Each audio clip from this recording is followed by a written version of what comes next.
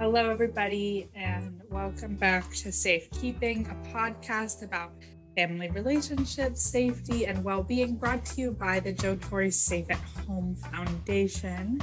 I have with me a colleague, Rachel. Rachel, would you like to introduce yourself? Hi, thanks so much, Gabby. Hi, everyone. Thank you for listening. My name is Rachel. I'm a board certified licensed mental health clinician and one of the clinical supervisors for Safe at Home's Margaret's Place programs in New York City. And Gabby, can you tell us a little bit about yourself? Sure. So I am Safe at Home's Family Outreach and Program Operations Coordinator. My role is to educate individuals about the impacts of DV on communities, as well as aid in program evaluation. Thank you, Gabby. So, for those of you who are first time listeners, Gabby and I, again, are from the Safe at Home Foundation, which was founded by Joe and Allie Torrey in 2002, with the mission to educate to end the cycle of violence. Through our Margaret's Place programs, we provide healing, hope, and empowerment to youth who have experienced trauma related to violence, which includes domestic violence or intimate partner violence. Today, we are going to be giving a little bit of a deeper dive of an introduction to understanding domestic violence and intimate partner violence. And we're going to be discussing the different types of abuse. So, for those of you who listened into our very first podcast, which was titled Domestic Violence 101, this will be a little bit of a refresher and then again a deeper dive. And for those of you who maybe are listening for the first time, I am going to go ahead and turn it over to Gabby, who's going to give us the definition of domestic violence and a little bit of a baseline understanding. Thanks so much, Rachel. So, when we think about domestic violence or domestic abuse, we're really thinking about a pattern of behaviors of one partner to gain or maintain power and control over another partner. We're really specifically talking about relationships between intimate partners. So, we use domestic abuse, domestic violence, and intimate partner violence interchangeably. And also, when we're speaking about domestic abuse, we're not necessarily just speaking about abuse that occurs within the house. As I mentioned again, we're talking about abuse that occurs within an intimate relationship. So we will be using those terms interchangeably. And so, really thinking about the widespread impact of domestic violence, of domestic abuse, intimate partner violence, 1 in 4 women and 1 in 7 men will experience severe physical violence by an intimate partner in their lifetime, the CDC reports. And I think that's really impactful to think about. Essentially, 25% of women will have experienced some type of abuse, unfortunately.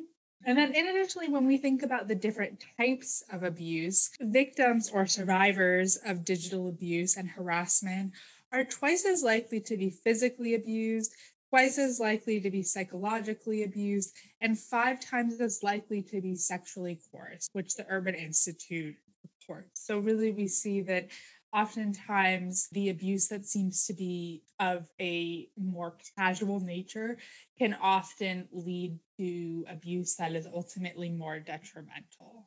Absolutely. Thank you so much for sharing that, Gabby. And I think it really speaks to just how widespread domestic violence is and how common it might be in comparison to what many may think.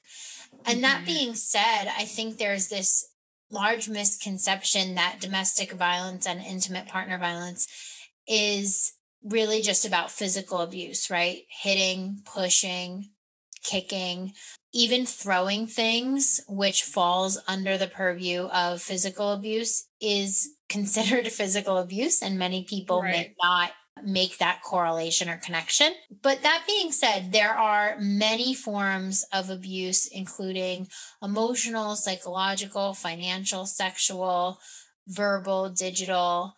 And I know that really the goal for today is to talk a little bit about each of those types of abuse in more detail. So, Gabby, can you start us off by talking a little bit about emotional or psychological abuse? Yeah, definitely. Thank you, Rachel. So I think that the term that we most often kind of use, or maybe you might hear the most often, that actually comprises a lot of emotional and psychological abuse is gaslighting. And gaslighting is really a pattern in which one partner manipulates the psychological state of another partner to gain control of their reality. Sounds pretty technical. What are we really talking about here? We're thinking about a partner who may repeatedly say things like, "You're crazy. It's all in your head. That didn't happen. What are you talking about?" They might do something and then deny that they did it purposely to make the partner feel as though they don't know what they're talking about. And ultimately, all of these different actions are done with the goal, whether consciously or subconsciously, to lead their partner to question their own perception of reality or sanity. And if I can add to that, Gabby, I just want to add that this form of abuse, gaslighting, can really not only impact the survivor in those moments, but it carries on longer term to the point where the survivor may have an eroded sense of reality and what they know to be true, which can then impact their decision making and just their general experience in day to day life. Hmm. Yeah, definitely. I think that's a great addition. So, thinking about other forms of emotional and psychological abuse, we may see it manifest in the form of isolation. Maybe an abusive partner wants to keep their partner or the survivor in this dynamic away from their friends and family because they're worried about what they may tell them. There are power in numbers, there's power in support. They might feel that they don't have the best intentions for you, is what people might say. They just kind of want to get these other perceptions or these other opinions out of their way so that they can really just have sole control over their partner, unfortunately. In addition, things like cheating is very much an emotional or a psychological form of abuse. Maybe somebody is cheating and says, "Well, you didn't act this way. I wouldn't have cheated," or cheats to show, see, I can go get somebody else if I want to. And just the act of cheating in itself, even without those other quote unquote justifications, is still a form of abuse because it really devalues a partner's sense of worth and ultimately leads them to feel that they are less than in the relationship. Mhm. In addition, making a partner feel inferior, telling them that they are worth less, saying that they need them in the relationship, that they need them. Without them, they are nothing. Rachel, I know when we think about, there's a little bit of a different dynamic when children are involved. Do you want to talk a little bit about how children may play in to the way in which a partner might abuse? Yeah, absolutely. I think when it comes to emotional and psychological abuse, for sure, partners may use children in multiple ways, right? So if we're talking about a relationship where the survivor has been able to physically separate from their abusive partner, maybe they're no longer living together, maybe they're not even in a relationship anymore, the partner may use custody as a means of controlling the partner, right? So I'm not going to give the children back to you. I'm not going to let you see the children. And conversely, when we're in a relationship, maybe where a partner has not been able to physically separate from their abuser, they may hear things like, well, where are you going to go? Who's going to want a single mom with two kids?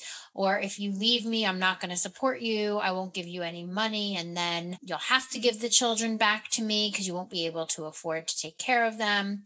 So things Mhm. like that, really using children as pawns as a means of manipulating. I think in addition to using children, just a couple of other points when it comes to emotional and psychological abuse, things like embarrassing or humiliating a partner in front of others, telling them, you're embarrassing me. in front of other people and making them feel like it's their fault, or Mhm. just generally ridiculing them in front of others, saying any of those really derogatory and devaluing things that you talked about earlier. And I think just doing that in front of other people kind of ups the ante of this emotional or psychological abuse. Definitely, definitely. Great. Yeah. So thank you so much, Rachel, for that. I think when we move on to this next form of abuse, which is financial abuse or financial violence, this is unfortunately one of the abuses that is in the way of the practicality, one of the abuses that most limits the partner from separating themselves from an abusive partner. We often hear people say, why didn't you just leave the relationship, or why are you still with them? And oftentimes, particularly if there are children involved, this can be an even more influencing factor to keep somebody with a partner, because quite literally, unfortunately, the way the world works, we need money to survive. So there can be things such as maybe one partner is controlling all of the finances in the relationship. Maybe they are not giving them access to their bank accounts. Perhaps they're not allowing a partner to get a job. They're prohibiting them from working. And let's say, first off, that's financially absolutely not making money, but as well, somebody's perception of what they're contributing to the world, what they're doing in life, it also really limits them. Also, taking a partner's paycheck, giving a partner an allowance as though essentially they're a child, only allocating them to a certain amount of money. Maybe they make large financial decisions without the partner. They buy this very expensive TV or some type of entertainment equipment, or even can be something practical, but they make this decision without the partner, dip into their finances without their consent. Maybe things in addition, like using income to coerce their partner into doing certain things, so that ultimately, as we said, the world requires income to be able to survive. And without that, they may do certain things that they don't necessarily want to do just to be able to get that financial support. And then again, back to this concept of children and the role, unfortunately, that financial abuse plays when there's children. Maybe a child is always aware that one partner doesn't have money, and they're always confused about that, but they always know that there's one partner who's the partner or the parent who has the money, and the other partner is always without money and can't necessarily buy them things if they want to, or can't go out to the store and get things. So these factors all really create a limiting and also very reliant situation for the survivor as far as the dynamic in the relationship. Yeah.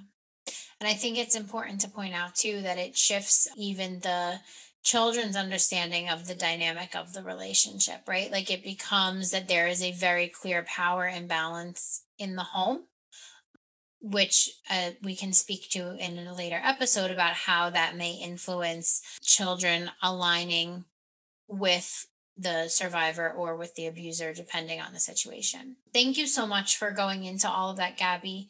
I know we wanted to talk about another form of abuse, which may not always be seen often in relationships, especially in marital relationships, which is sexual abuse. And Mhm. when we talk about sexual abuse, a lot of times we think of, like sexual harassment, or someone might think of sexual assault, right? Which are sexual crimes that are perpetrated not in an intimate partner violence situation. But here we're really talking about the use of sexual means to abuse a partner. So this Mhm. can look like forcing a partner to engage in sexual acts without their consent, rape, marital rape, cheating on a partner, knowingly passing on an STD to a partner as a means of controlling them. Oftentimes, there's this unfortunate stigma with having an STD or a sexually transmitted disease or infection, that a person is dirty or somehow unworthy of being loved, or that no one else will want you, right? Those are kinds of the things that are said, and that ultimately erodes the self confidence of a survivor, allowing the abuser to continue to maintain power and control. And when we're continuing to think about sexual abuse a little bit more tangentially, but the kind of products of sexual abuse. So this could be preventing a partner from using contraception, forcing a partner to use contraception, depending on what the abuser is looking for in that situation, or forcing a partner to unfortunately terminate a pregnancy. I think those were really great examples. Rachel, thank you so much for bringing that up. I think particularly talking about some of the stigmas are really important just to be able to think about it in a larger context. So kind of moving on to verbal abuse. Verbal abuse is really just the usage of demeaning or negative language. It can be name calling, making threats, essentially saying anything very unpleasant to your partner. And ultimately, when we look at verbal abuse, all of these different types of abuse are very much intersectional with one another. And verbal abuse is really just the manifestation of all types of abuse. For example, negative language, name calling, that's also a type of psychological and emotional abuse, eroding somebody's sense of safety. Name calling is really, it can be really emotionally damaging. So, really, these types of abuse are very much intersectional. Thinking about another form of communication, digital abuse is really becoming unfortunately one of the widespread forms of abuse because of the widespread nature of access that we have to technology. So this can be in the form of sending threatening text messages. Maybe it's bullying your partner on social media, harassing them or threatening them on social media. This can be also posting demeaning comments about your partner, saying negative things about them on the internet, particularly in a more public nature.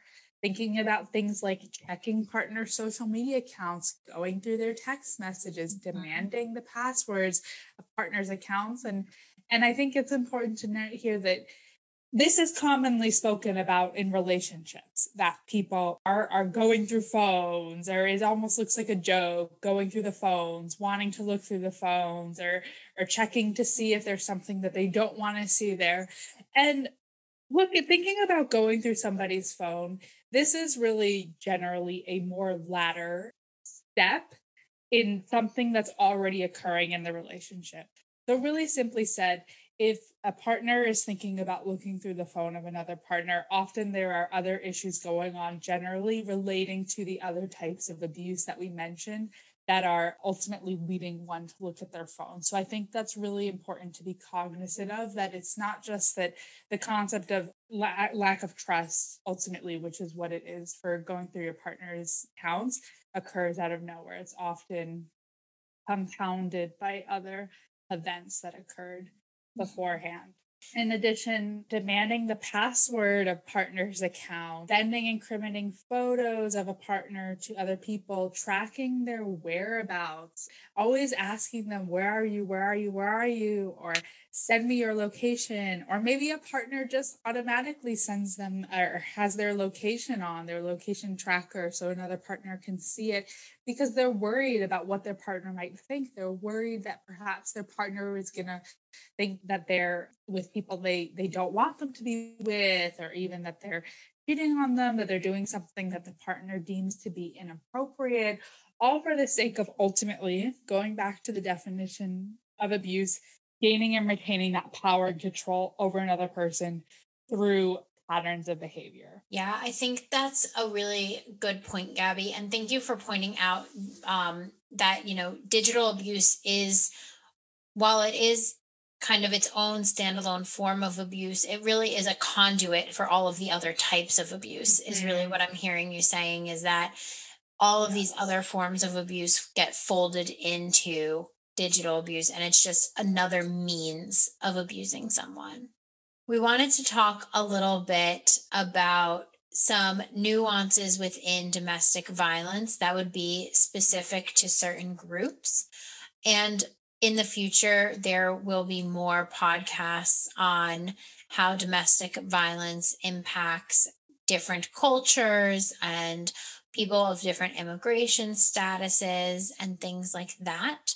But for today, we really wanted to highlight a specific type of abuse that happens in the LGBTQ community.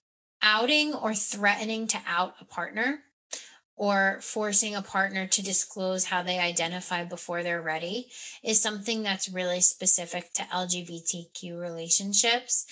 As we have said before in our examples, all of the types of abuse that we talked about today can be found in any and all relationships. The reason that we mention outing specifically with the LGBTQ community is because this really puts a survivor of an abuser in a particularly unsafe place, because outing someone, first of all, is an intense form of emotional abuse, right? You're making someone share a part of their identity that they're not ready to share with, and may be exploring more themselves and trying to understand more themselves depending on where they are in their identity journey. And that can be really psychologically scarring for someone. And aside from the psychological and emotional harm that this could do, it also could put someone in physical danger. And they may not be in physical danger from their partner necessarily, but they could be put in physical danger from their family or other loved ones, which ultimately allows the partner to isolate the survivor more easily, creates more of a sense of reliance.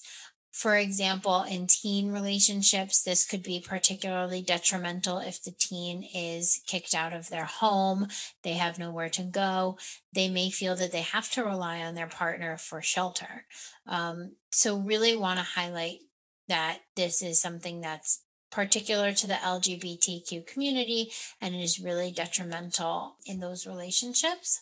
And then finally, also in the LGBTQ community, a means of emotional and psychological abuse, telling a partner that they don't look or act like their gender or like their sexual identity. This can be specifically harmful if one's partner is transgendered.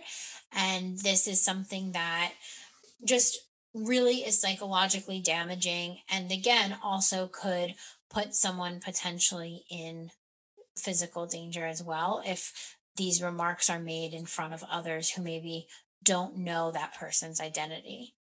So I know we talked through a lot today, and these are really just some examples. And DV, there's many other forms of examples of domestic violence out there. So Gabby, can you kind of share with us what the takeaway point could be for our listeners today? Definitely. I mean, I think acknowledging the intersectionality of DV and the intersectional nature, thinking about LGBTQ abuse and the additional struggles that certain communities may face versus others, there really is no face of abuse. Abuse can occur within all genders, all races, all ages, all ethnicities, and socioeconomic backgrounds. Domestic violence is intersectional, and it may combine itself with several factors to present itself in a relationship. For example, there are themes such as toxic masculinity, mental health, substance abuse, or external stressors. These things may be correlated or connected to domestic violence, but it's never an excuse for the behavior, because abuse, domestic violence is always a choice. And again, we just want to stress that just because someone is not experiencing physical abuse does not mean that abuse is not present within a relationship. Thinking about all of these different themes and topics, if you are somebody who may be looking for some type of support, or if you know somebody who is looking for support or assistance, we have the National Domestic Violence Hotline. You can reach them at 1-800-799-SAFE. That's 1-800-799-7233, and at thehotline.org. And then specifically, so Safe at Home has headquarters in New York and LA. So in New York, we have Safe Horizons, which is, I think, one of our largest domestic violence service providers in New York. And you can reach them at 1-800-621-HOPE. That's 1-800-621-4673 and safehorizon.org.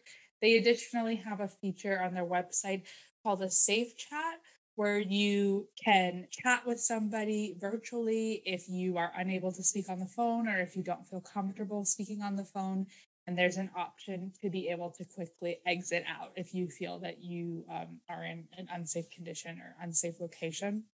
We also have the Family Justice Centers in all boroughs. Those are quite accessible and fairly easily to get appointments with.